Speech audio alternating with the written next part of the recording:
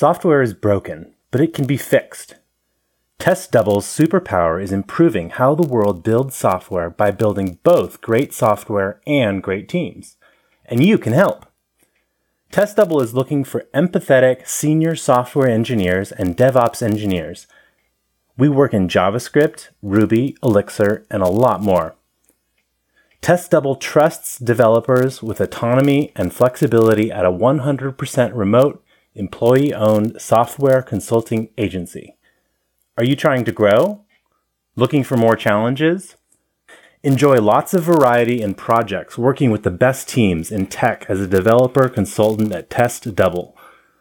Find out more and check out remote openings at link.testdouble.com/join. That's link.testdouble.com/join.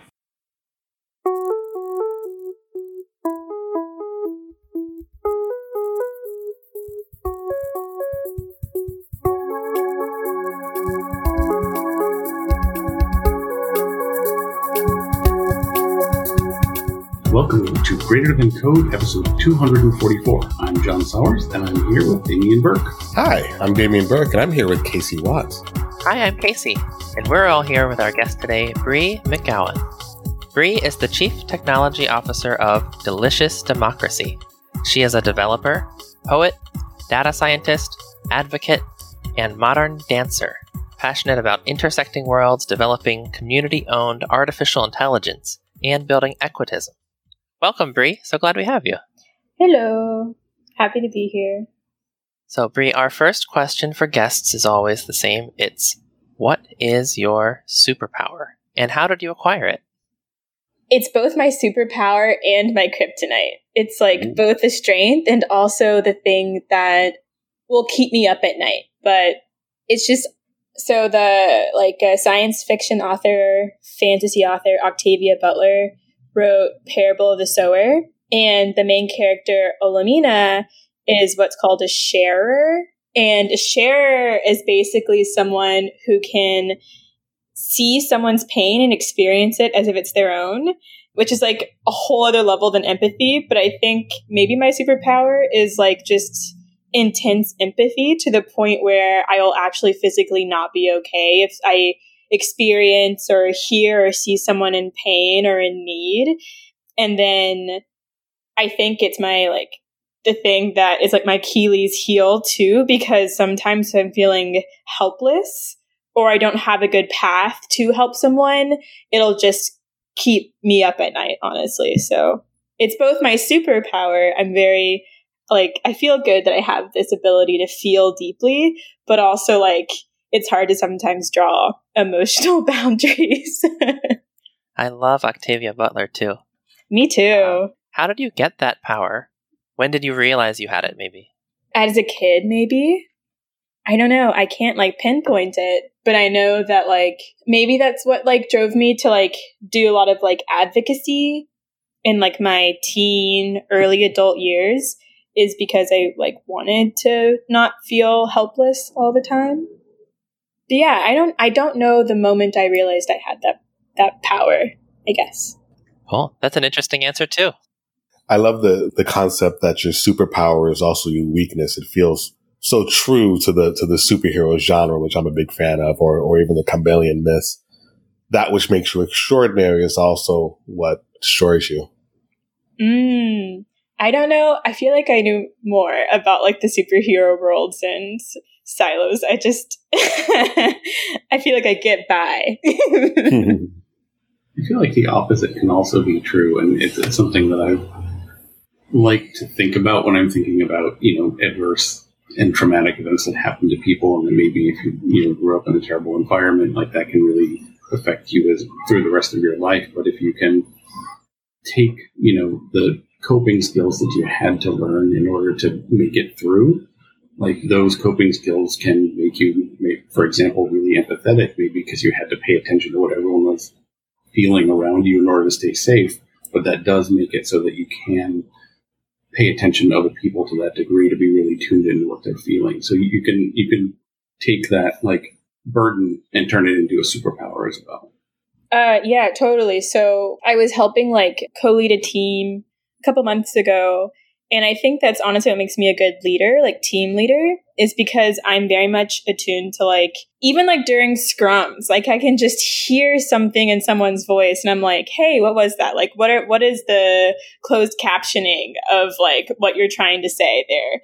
And I sometimes find it like maybe I'm overly checking in, but also during the lockdown, I found that to be actually very helpful. So it's just trying to balance that. But yeah, I think that's also why I feel good at leading things, is because I can also use that burden sometimes to be persuasive and make arguments for people, to also get them to feel and see things and have a paradigm shift of sorts. I can definitely relate to that as a leadership skill. I'm the product lead for a product where I know the least about it and my opinion matters the least. And I've actually told this to a colleague. I know the least and my opinion matters the least. And that's what makes me a good leader. I'm forced to listen because I don't know anything.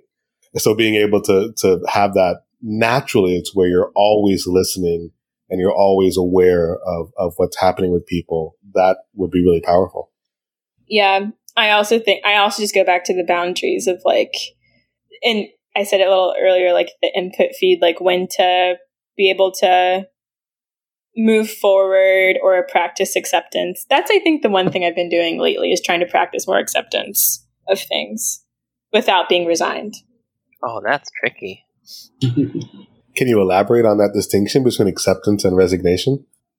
Yeah, like, okay, so for me, it's like between like the finite and infinite games that kind of like are at play in the world. Finite being something that you play to win, and infinite games being you play to continue play.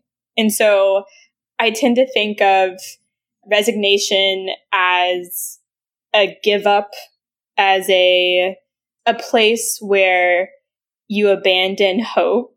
And it's a very finite way to experience, I think, the world, because I always believe in like change and new perspective. And that's very easy to say. Sometimes it's very painful, but acceptance is maybe accepting where things are in the moment without feeling like strung out and to keep pushing for an outcome, but maybe changing how you play the game or changing what outcome you even want, I think. So acceptance to me just feels like making peace without giving up. I love that. To me, it kind of dovetails with the connection or the distinction between past and future, right? The past will not change. It will always have been what it was. And so that's something to accept. The future has not yet been written. And so we're not resigned to what we think it might be or fear it might be. Yeah. That sounds just right to me. And kind of what you were saying that I was picking up, Bree. Acceptance is about accepting the past, and resigning would be accepting the future such that you're not going to work on it any. I feel like you've got more nuance than that in your many sentences, but I see this parallel. I think there's also maybe nuance between like problems or tasks versus like people. So like sometimes practicing acceptance of where people are, maybe there's a lot of misinformation going around and you're maybe expending a lot of energy trying to dispel or refute, when maybe you need to practice acceptance of like understanding where people are, versus, so instead of being resigned and instead of being like, oh, that's just where they are, they'll never change, blah, blah, blah, practicing acceptance of like where they are and being curious about what could be that thread or narrative that might change someone's perspective. I see this all the time. So I'm saying this as if it's like a thing that happens a lot, which I have no idea. But in my experiences of like, even in the workplace with coding or like in advocacy, to me, it's never like oh, these people are forever this way. It's like, okay, that's where they are now. And it really is sometimes the right moment, the right person, the right dollar amounts even, that might change someone's mind. So that's always interesting to me. I don't accept people not growing no matter how old you are. Mm. Yeah, that reminds me of something. I think Ariel Kaplan had a talk about where he was saying that, like, if you're trying to refute, like, maybe an idea you don't agree with or it's misinformation, you can try and say, just stop believing that or stop thinking that spaces are better than tabs. But they're probably not going to just stop doing it when you tell them to. They're probably going to dig in and argue against that. But if you can provide an alternate narrative that says, okay, like that's your narrative right now, but there's this other one that is a path forward from where you currently are, that you could just sort of switch tracks and start believing that other narrative about how things are working. It's much more effective than saying, just stop doing what you're doing, like, without providing the alternative to, and here is a way forward for you to think about how things are. I always felt that was a really useful distinction and way of thinking about how to work with people. Totally. Like, the worst thing is someone entrenching further into their worldview and becoming rigid. And I know, I think that's always when I notice in my body, whenever I feel tight, that's when I'm also the most susceptible to arrogance and being dismissive. So yeah, I totally believe that, because you don't want someone to be further entrenched. And my philosophy is, so I'm a co-director of Delicious Democracy, which is DC's creative advocacy lab. And our fundamental philosophy is figuring out ways to make things a pleasurable and enjoyable experience for folks, specifically merging culture and politics.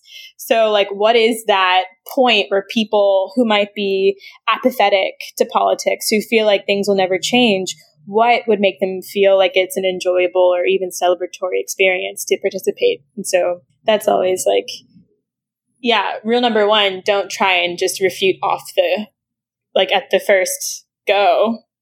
You described Delicious Democracy as a creative advocacy? Creative advocacy lab, yeah. What does that mean? So it's morphed because of the pandemic. So before lockdown, when we were still gathering and not worrying about the coronavirus, we did a year-long project where once a month we would gather and we would experiment in how we gathered in spaces. So even from showing up into a space and maybe the prompt is just see everything, notice everything without saying anything to anybody, and what kind of conversations can you have with that? And so it'd be 30 people in a room, just nodding and noticing each other without saying anything. Or it'll be an event where we kind of did biomimicry, where we are inspired by nature. So there is a turtle event where, you know how a turtle peeks his head out of its shell and goes back in. So we would start with, what would that look like as an actual gathering event? So we'd start with 2 people, one-on-one pairs, and then 2 and 2. The one-on-ones form 2 on 2s, and the 2 on 2s for 4 on 4s, and it'd keep going until it was 32 and 32. And then you would go back down. So then the groups would break apart, and then you go back into your one-on-ones. And in those, why that's important is because you're changing how you approach a space. So it's not just another political event where you're expecting a panel and people are experts talking to a group of folks to receive information. It's more everyone's an active participant, and your experience is your expertise. So I think it's just a different way to approach politics that's a more ground up grassroots approach. And it allows for everyone to feel like they can have ownership in a movement. And so Delicious Democracy is all about experimenting with creative ways we can form grassroots coalitions. That's amazing. It's fun. So the pandemic, we went digital. So what did our digital bodies look like? And there is something called Online Town, where you can see your digital body on the screen, and you can virtually meet up with people and have conversations. And the further you get to someone, the more in focus their video is, and the more clear you can hear them. And the further away, the less you'd be out of focus. So everyone was just running around talking to each other online. It was really funny. And then now we have a project called Delicious Summer, where we are door knocking in specific neighborhoods in Ward 5, which is the ward I live in, asking a question what is your top local concern? And it's really interesting to hear people's feedback. And then we educate them on resources they might need, mutual aid, or programs they could tap into, and also the coalitions that exist in DC. I love that you start the door knocking with the question about what the person's concern is, rather than I want to give you all this information, you just have to sit there and take it, which is sort of the typical, I feel like, way of doing it. So that whole like drawing them out into like, let's take your concerns seriously, and then you can connect them to what they're interested in and what they care about as a way of bringing them into it. I love that. Yeah, it's kind of tricky where like you can listen and then take what take what someone says and then say, oh, if you care about that, there's this like movement happening around just that or something like that. It's really fun. But I agree. Normally when people door knock, it's usually during campaign season. It's usually when people are like really asking for someone to contribute to something in a very like, again, I'll say finite way. Usually to an end of like either electing someone or whatever. And sometimes it can just feel so predatory. And so this is definitely a way to flip that script and have it be a pleasurable experience for both the door knocker and the resident. Yeah, in fact, I've noticed that of the few emails that I've engaged with from my senator, who I love and I love all the stuff he talks about, but the only ones I really engage with are the ones where he was like, what are your priorities? What do you think I should be focusing on? And I was like, oh, I'd love to do that. I'll fill in the survey, sure thing. And so like it was a very different interaction than the usual, just like either fundraising or this is an issue. I'm like, I know it's an issue. Yeah, and I think in the in-between election cycles is the great time to listen. So for future, because like Ward 5 is having a council member, like there is going to be an election literally next year. So this is a great way to listen to what folks in Ward 5 actually have as concern and connect neighbors to each other so that they can also like build some sort of like community power or groups to advocate for the issues that they care about in their ward.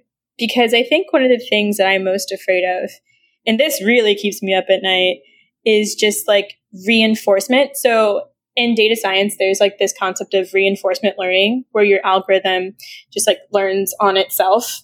And one of the things that scares me is that like with technology and the biases we have in our algorithms and the way in which we even go about our logic of creation scares me because it feels like there is a certain malleability to the human that may not be in like an algorithm in terms of like how far it goes in its like learning cycle and how much effort it might take to reverse some of the things it creates. And so what scares me is like inequities and like the trauma being systematically programmed in our systems. And then that being the foundation for like future artificial intelligence and things like that. So I really am trying to figure out a way to merge like the human with the algorithm in like a not so linear way. And I think one of the biggest things that I think that can be achieved is by listening to people and making policy that makes sense for people and figuring out a way to maybe like merge like technology with a government that works for people. And so, yeah, there's just a lot of like non-linearity in that trying to figure out, but it's not so clear. Is this connected with your work with community-owned AI? Yes. So how does that work? What does that even mean? So when I say community-owned, I think like cooperative. And so like a worker-owned business. And it can mean a lot of different things. So I don't want to like be so prescriptive with it because I say it as a thing that is meant to be explored. But the way I interpret that is building some sort of artificial intelligence tool that can help mediate maybe burdens that can exist in a community where the community owns it as a tool rather than a private company owning it and extracting the community's data or whatever as profit, and then seeing in the community, seeing none of those benefits coming back into the community. So anything from like door knocking app that's community owned, that would be cool, where the community can literally learn from each other And then if they want to, as a community, sell that data to developers who would love to have that data, I'm sure, about who's living in what and what they want and what kind of businesses they want and whatever. Like, that would be really cool. And the community seeing profits from that back into the community. I feel like it could also be just a platform co-op too, like anything from like a website to an app or whatever that is community owned. What's the closest thing you've seen to something like what you're imagining here? Do you have anything like it yet? So there's this like conference called Platform Co-op, and I've never been, but it's something I've wanted to go to. But I'm sure that things like this are ideas other people have. I haven't seen it personally, but I'm pretty sure it's out there. Cool. It sounds like an excellent way to get worlds intersecting and sort of preventing that sort of reinforcement that happens when you have bias built into people building in tech, which generates bias in tech, which generates bias built into the building tech, and it sort of reinforces that way. By getting more people involved, more ownership more broadly distributed, you get that sort of more community benefit from the things being built. Am I getting this right?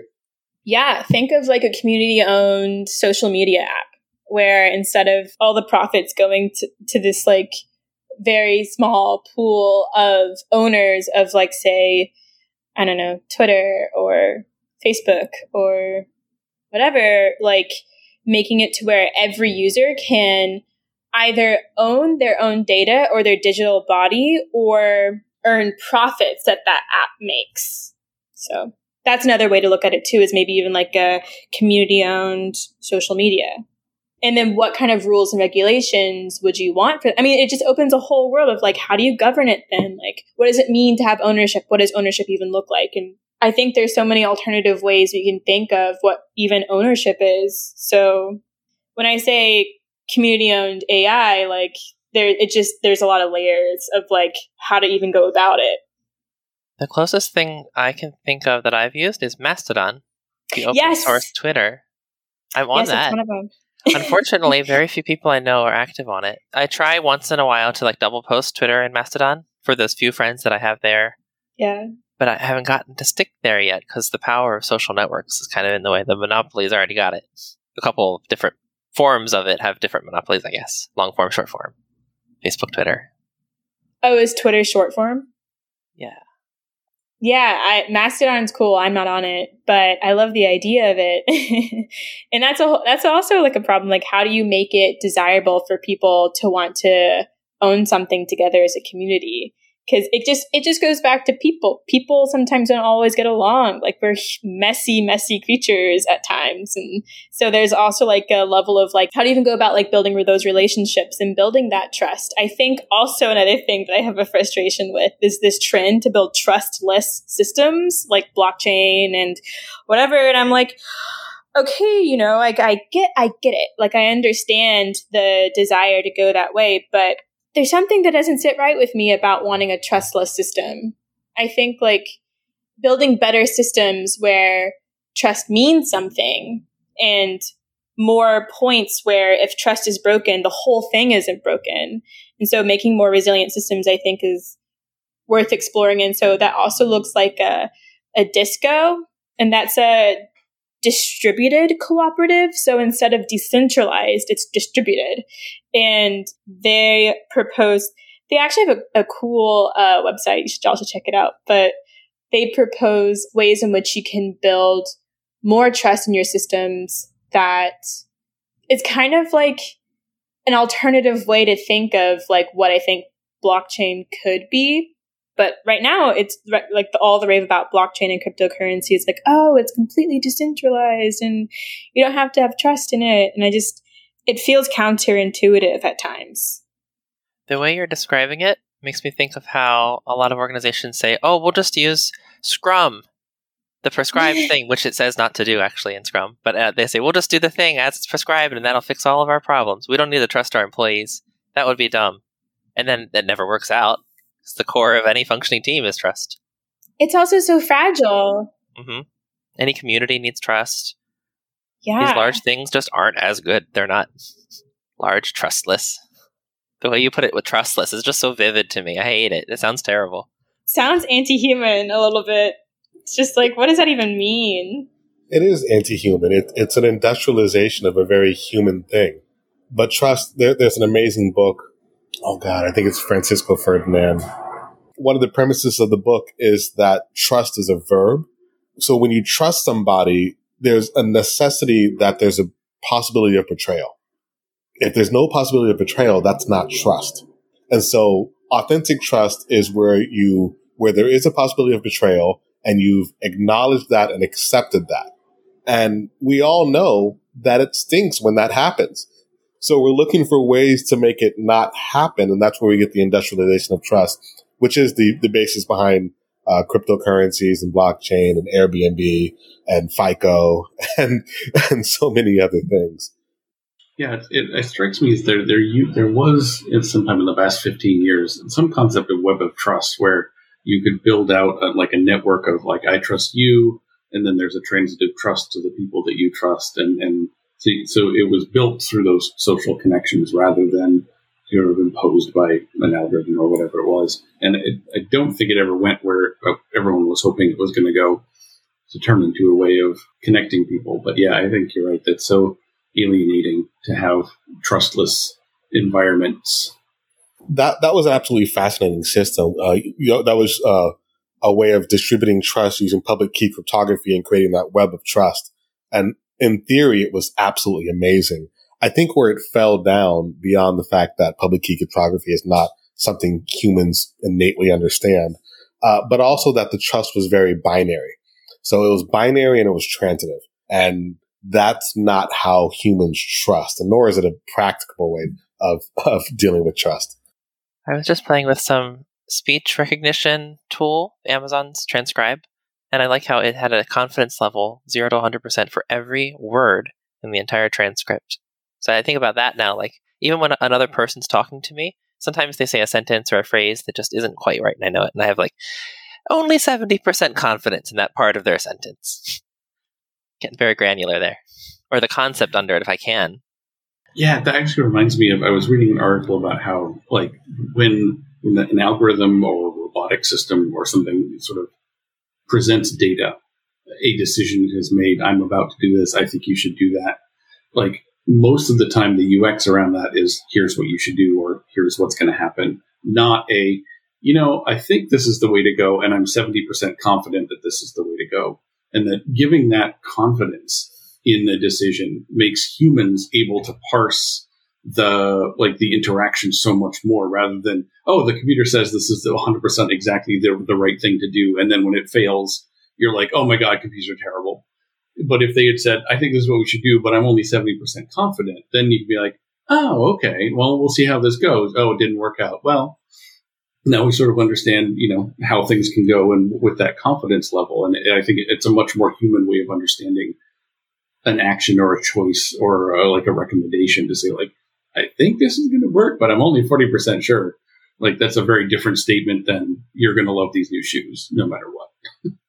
Oh my God, totally. So one of the biggest things that I would do if I were developing like some sort of like tool where I had to use like some algorithm that generates a probability of what someone should do, like an owner or whoever the end user is, I always put in the confidence level. And I got in trouble once because they're like, no, like we should have like, this is what you should do. And you click a button and it like allows you to do it and whatever. But I just hated that. And this is kind of funny. One time I made an app for my partner, and it's just like whenever I'm feeling XYZ, how I want to be treated. So it's like a Quizlet almost, where like it goes through a series of questions like, is it late at night? Have I had a good night of sleep? Blah, blah, blah.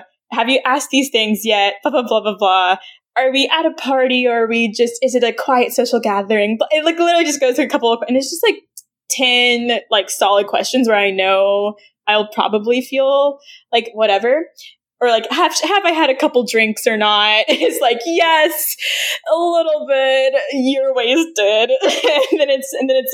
It then generates a series of things, or like a couple suggestions of what I would like to receive, or questions I would like to be asked. Like, maybe just like a, hey, checking in, or like, maybe it's like, ask me this, or ask me to just dance it out. Like, ask if you want to dance with me. Cause sometimes that totally throws me off, especially if I'm like in a heated argument. If someone's like, will you just dance with me? It'll like totally throw me off, and it makes things so ridiculous and absurd and silly. And so I think that's one of the things I built, was this series of questions. And then I did the back end logic of like, if you answered this, this, and this, but this and this, then it's probably going to be this outcome. And then it gives you like 4 choices each time with a confidence level of what percentage I might want. So like, is it like, just leave me alone, I'll be okay, whatever? Or is it like a, hey, maybe like this space isn't working, you could probably try asking again, or maybe just dance it out. Like, so I just gave like a series of like possible things that he could do. And he used it for like 6 months, like solid straight. And it was so fun because it wasn't just one thing to do. It was like a suggestion of many different things with percentages of like how likely that is to maybe like work in that instance or whatever.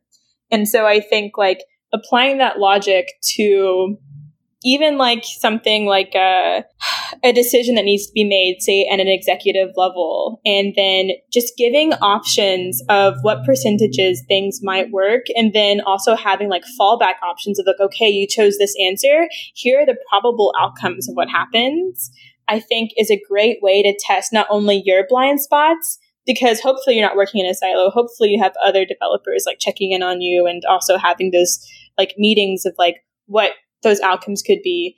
But also it's like a great way to show that it's problematic to feel like 100% about anything, if that makes any sense. Mm-hmm. Mm-hmm.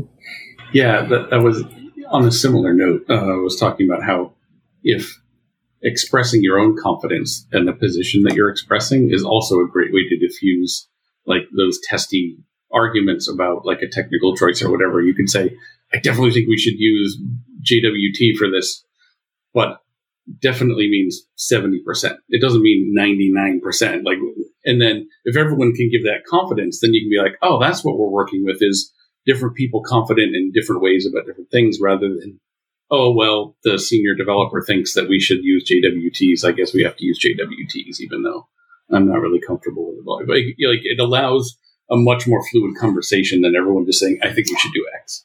Yeah, confidence level. It's like scale of 1 to 10. How much pain are you feeling that doctor's offices have? Just like getting the number. It's so much clearer than just trying to say regular words. Like, I'm fine. It's just a 9. Yeah, and the illustrated ones where they give you like different like activities of like, how much does this hurt? Like stub toe? Yeah. Bees. Like my leg's off. Like how, like what do you consider to be a 9? Yeah, people are really good at relative, like greater than, this is more than that, or less than that, worse than that. People are good at that. People are not as good at absolute scales, but the numbers still help communicate it better than just hand waving, for sure.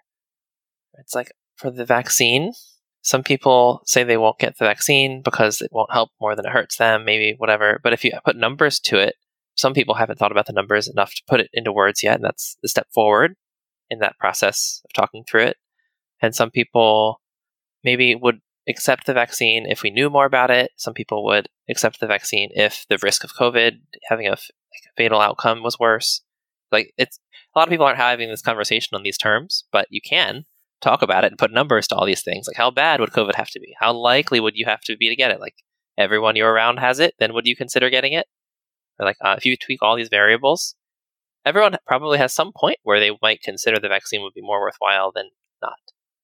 Earlier in the year, I door knocked for the vaccine campaign in DC to just let neighbors know that they could get the vaccine. And I don't know if this happened with y'all, but in DC it was a hot mess at first because like the system like was crashing, and it was like the Hunger Games for getting an appointment.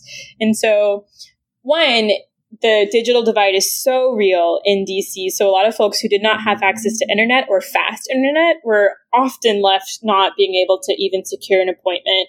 And then I can't imagine like folks who are not computer savvy having to deal with that system. So it was terrible. It was horrible. It was really bad. It was bad.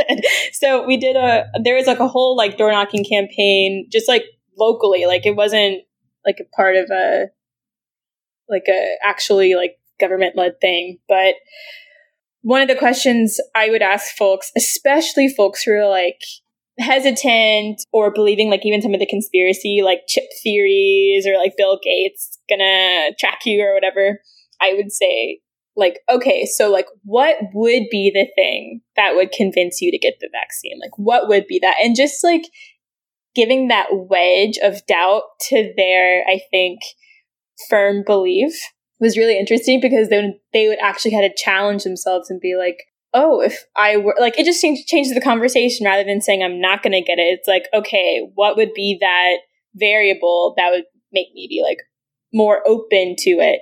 And I think that's when the conversations were easier to have. But it's hard because that right there deals with like a lot of like layers of fear and then poor education around like what even it was, and then also like really bad like I think education around like prevention. It was just this individualistic protect you and your own mentality rather than like having wearing a mask isn't like for you, it's for for your neighbors. And I think, I don't know, I don't think there was ever a moment where there was like an actual like educational campaign around what it meant to like be a part of like this greater, I guess, cause, not for yourself, but for other people. But with the vaccine specifically, I don't know, there was a huge level of fear around it that I encountered door knocking, and then having to dispel some of the myths was interesting. I always want to know how effective communication is on things like that. And apparently it can be hard or expensive to get the information you were getting by door knocking on like a wider scale, large enough to make like estimates for the population in DC.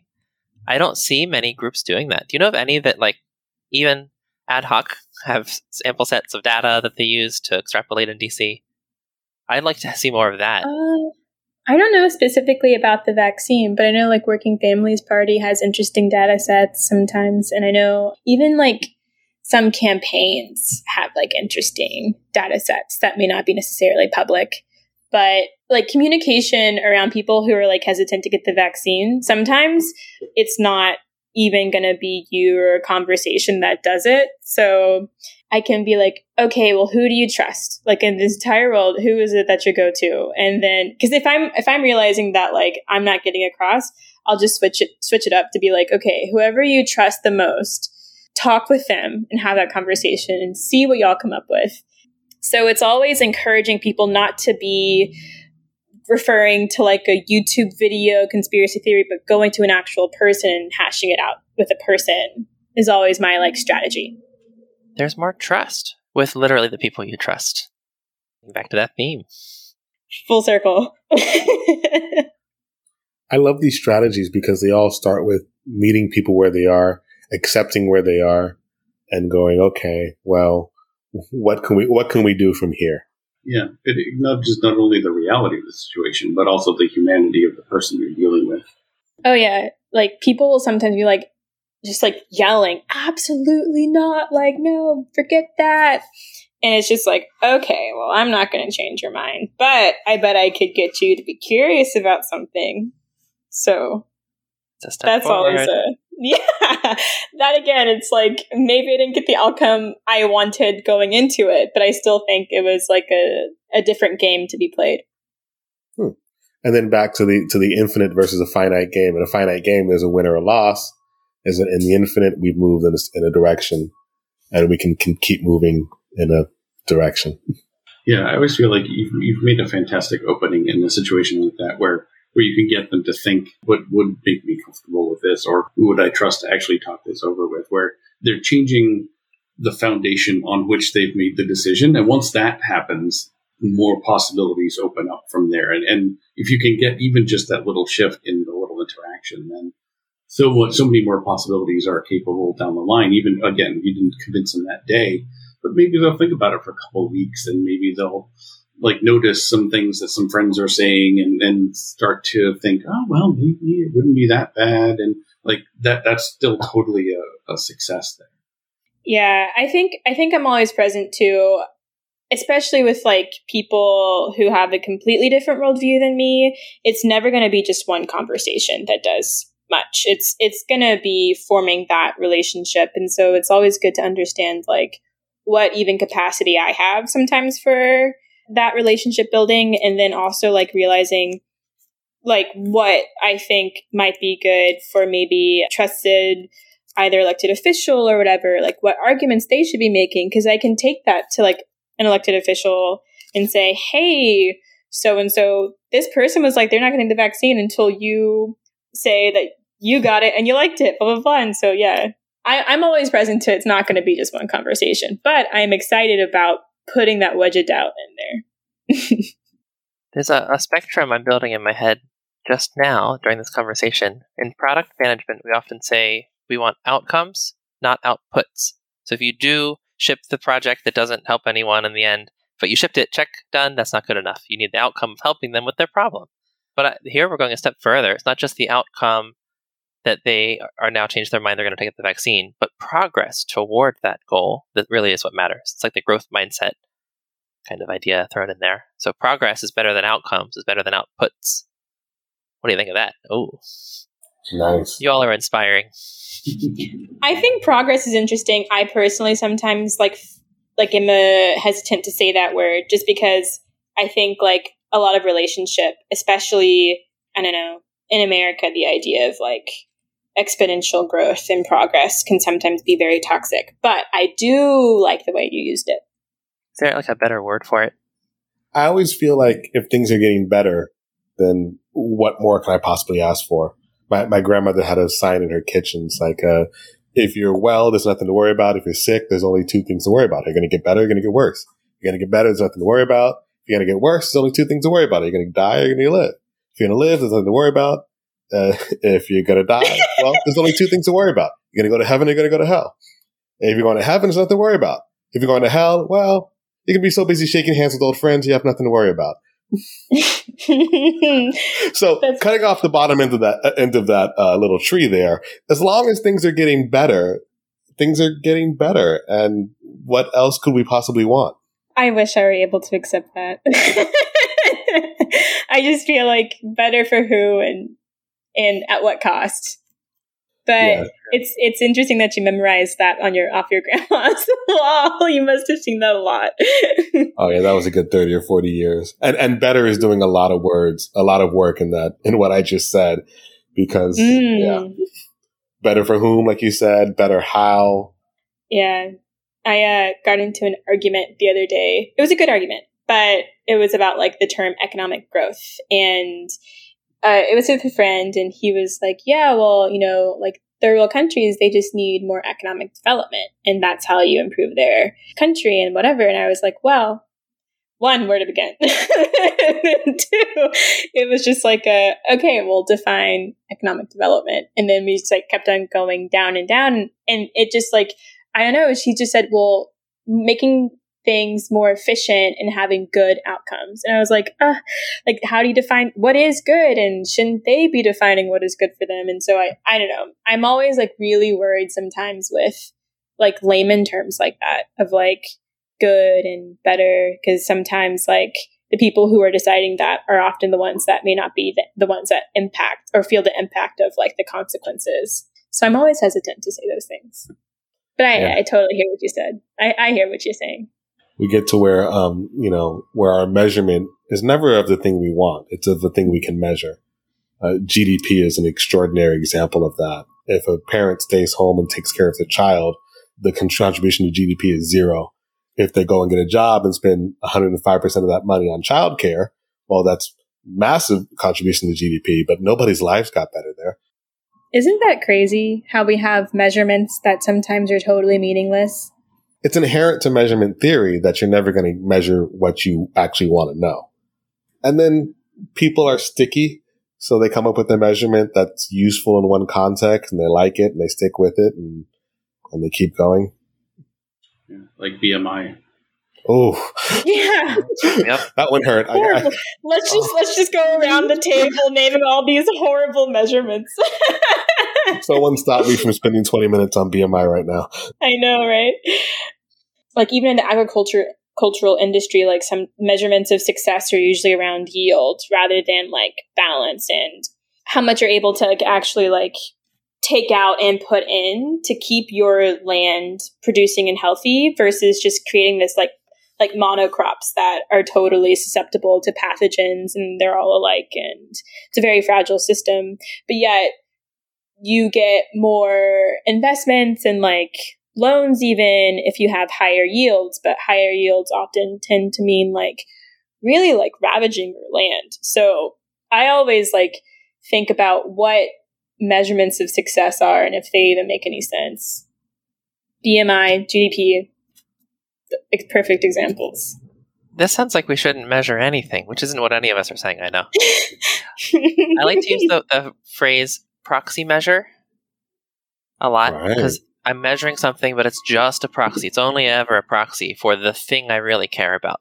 So like the health of the country, not GDP. GDP is a proxy measure. It's just the economic half of it, but maybe we could add another proxy measure or two and get a little closer. All measures are proxy measures. The way I use them, at least like my models of the world and as a product manager, proxy measure. I love that. All measures are proxy measures. And so knowing where they fall down and being aware of, okay, yeah, GDP went up, but everybody's more miserable. Yeah, right. Oh, you're the richest country in the world, and you're also like the most depressed. But yeah, I like I like proxy measure because it also like there is the foundation that it's limited, and I always think that is healthy. Yeah, it helps you see that there's going to be an error percentage in there, and that you should be looking for it to see like is it still applicable in this situation? Is the measure actually useful or accurate? Versus where like it was originally developed. So, Bree, there's a word in your bio that I don't think I've heard before, but I wonder if you'd be willing to tell us what this is and what this means. Equitism? Oh, yes. That is a word I use to describe myself in the future that I believe in. So I call myself an equitist, which is, to me, means like the fusion of like soulful political movement where you are seeking balance and accepting change, staying curious, and believing in a world that can be nourishing for you and your community. And so it's like the idea of empowering community, finding a role in a community that is meaningful for you. I think a lot of people experience meaninglessness in like jobs or whatever. So like finding roles where you can actually feel you have agency and the power to affect good, I use that word loosely, into the world. So like being probiotic in your approach. And to me, it's very political, but it's also just a way of being.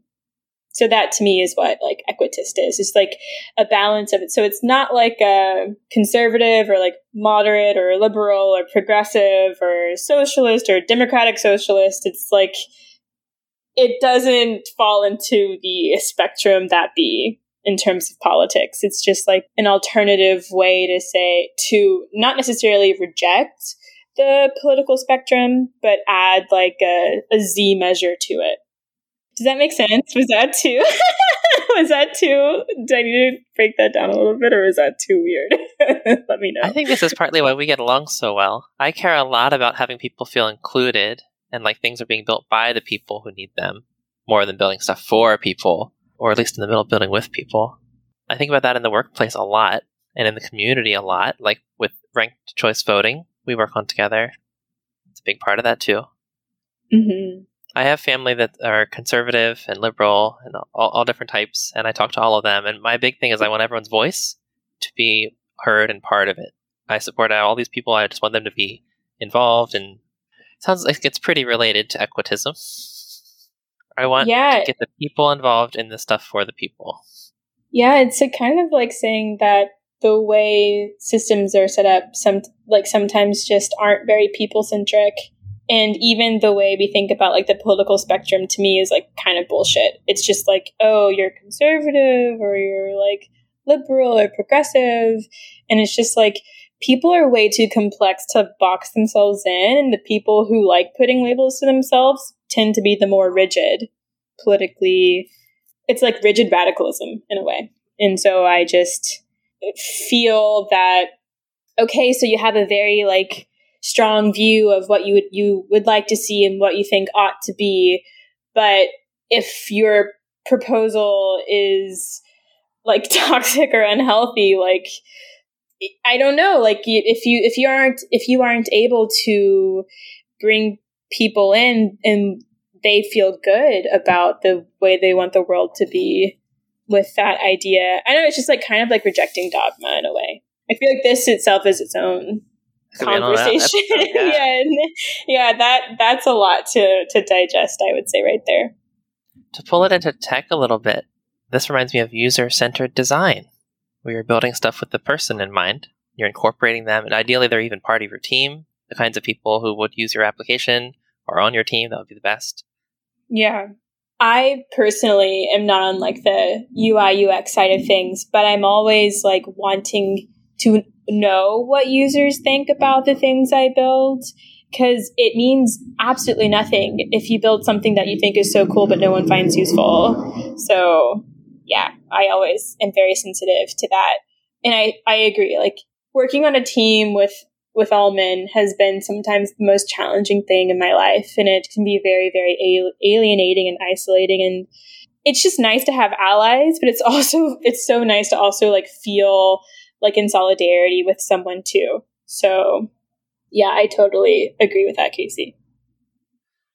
So now's the time of the episode where we go into what we call reflections, which are just the thoughts or the ideas or the things that we're going to take with us after this conversation and maybe keep thinking about or talking about with others.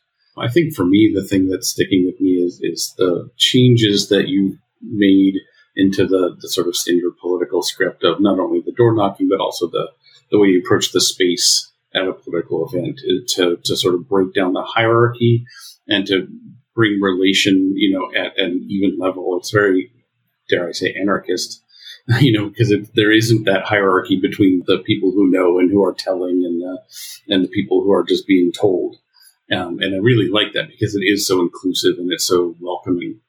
And that is an idea that I want to keep thinking about and find ways to bring into my life. I've got two things I want to share. One is, I like, Damien, your quote of me that said, all measures are proxy measures. I probably even said it, I don't know. But it's very succinct the way you put it. I love it. And my second one, I need to work on this one a little more, but thinking about how growth mindset and outcomes, not outputs, relate. Like progress, I'm not sold on that word either, but it seems like that should fit into that framework in my head someday. I hope it sits nicely. Well, Casey, thank you for repeating that. All measures are proxy measures, because I had already forgotten it. You said it first, and I repeated it because it was so awesome.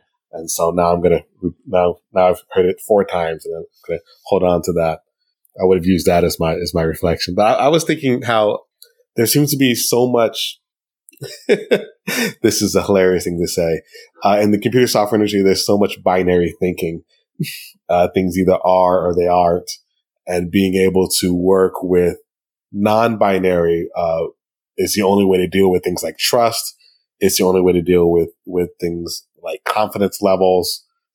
Nothing either is or isn't. That's not how human cognition works or how the world around us works. And so it's important to know our limitations when we put things into binary, and to avoid putting things into binary as much as possible, which is at odds with the entire science and field we're in. So that's going to be something I'll put a lot of thought into the future. Thank you. I just want to say, I do think there is space for like having the binary in terms of like having it advance exploration. But yeah, I do think binary as something that is strictly to be followed can be toxic, might be the demise of our culture. But my reflections is, I love all measures are proxy measures. I think that's fantastic in terms of just like thinking of something as like you can use measures and try and have metrics for things, but with the grain of salt on what it is you're actually measuring. And that whole like quantum thinking of like the more you try and measure and pin down, the more it's not there. And I think there is that little magic in between trying to measure and also like not have to confine something or define something, I should say. And I also enjoyed the fact that this conversation just kind of like meandered. We had a lot of topics and I feel like there's a lot to unpack. So I feel like I'll have like a lot more reflections, even like 2 days after this. I'll be like, whoa, we talked about this one thing. I take a long time to process. So that's a good sign. Yeah. Good conversation. Yeah. Thank you all for having me on. Oh, thank you for joining us. This has been wonderful. Thank you.